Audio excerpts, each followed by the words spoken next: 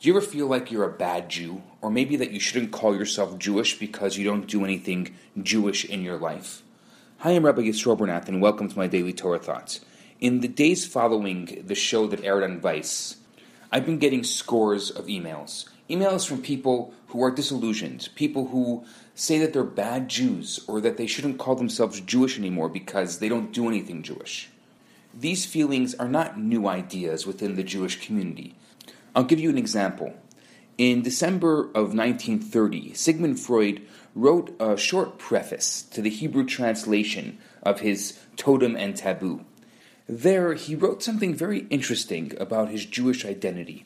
He says, "No reader of this book will find it easy to put himself in the emotional position of an author who is ignorant of the language of Holy Writ, who is completely estranged from the religion of his fathers, as well as from every other religion, and who cannot take a share in nationalist ideals, but who has yet never repudiated his people, who feels that he is in his essential nature a Jew, and who has no desire to alter that nature.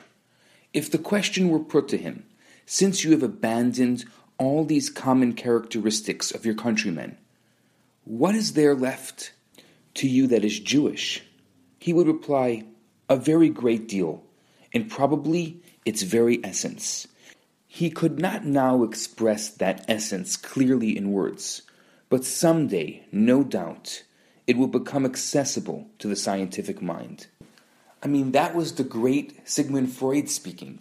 I would say it makes sense for someone to be at odds with their Jewishness, because Jewishness is not a religion or a nationalistic identity or a faith.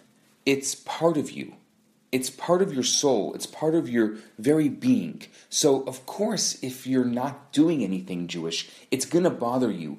But as I wrote to those who sent me those emails, the fact that you're asking the question is fantastic. It means that you're Jewish, and it's bothering you to the point where you have to find out from some rabbi who you saw on a Viceland episode, what does that mean, and what do I do about it? In 1975, the Rebbe answered a woman who claims to have lost her Judaism, and I quote the Rebbe, "I must take exception to what you call at the conclusion of your letter, my lost Judaism. The expression lost does not really fit here, for no person can lose something that is his or her true essence and inwardness. What is possible is that this true essence of a person is sometimes in a state of suspended animation or covered with various layers of foreign substances, even such that are at variance with this essence. But this essence cannot be lost. It can only be dormant, as it were, instead of being active on the surface as it should be.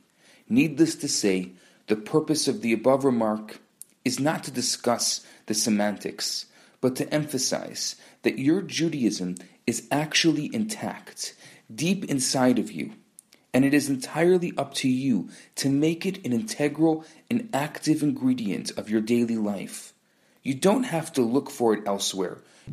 All you have to do is to brush off those external layers that for one reason or another have covered your inner essence. May God grant that you will have good news to report." End of letter. If you're someone who calls yourself a bad Jew, if you're someone who is at odds with your Judaism, I think it's fantastic. As the Rebbe said, that your Judaism is actually intact. It's deep inside of you. And now it's your job to try to find, what does that mean? What is your place within the Jewish community? What is your place within Jewish ritual? What is your contribution to the Jewish family? I'm Rabbi Yisroel Bernath. Have a fantastic day. Hi, Rabbi Bernath here.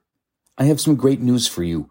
My popular 4-week course, Kabbalah for Everyone, is available right now for free for the next 50 people who download it. All you have to do is go to www.theloverabbi.com, scroll to the bottom of the page, and you're going to see the download button right there. In this course, I talk about the Kabbalistic secrets to relationships, to wealth, to happiness, and balance. This special offer has been dedicated in loving memory of Ellie Dorfman. I look forward to hearing from you and hope you enjoy the course. Now on to today's episode.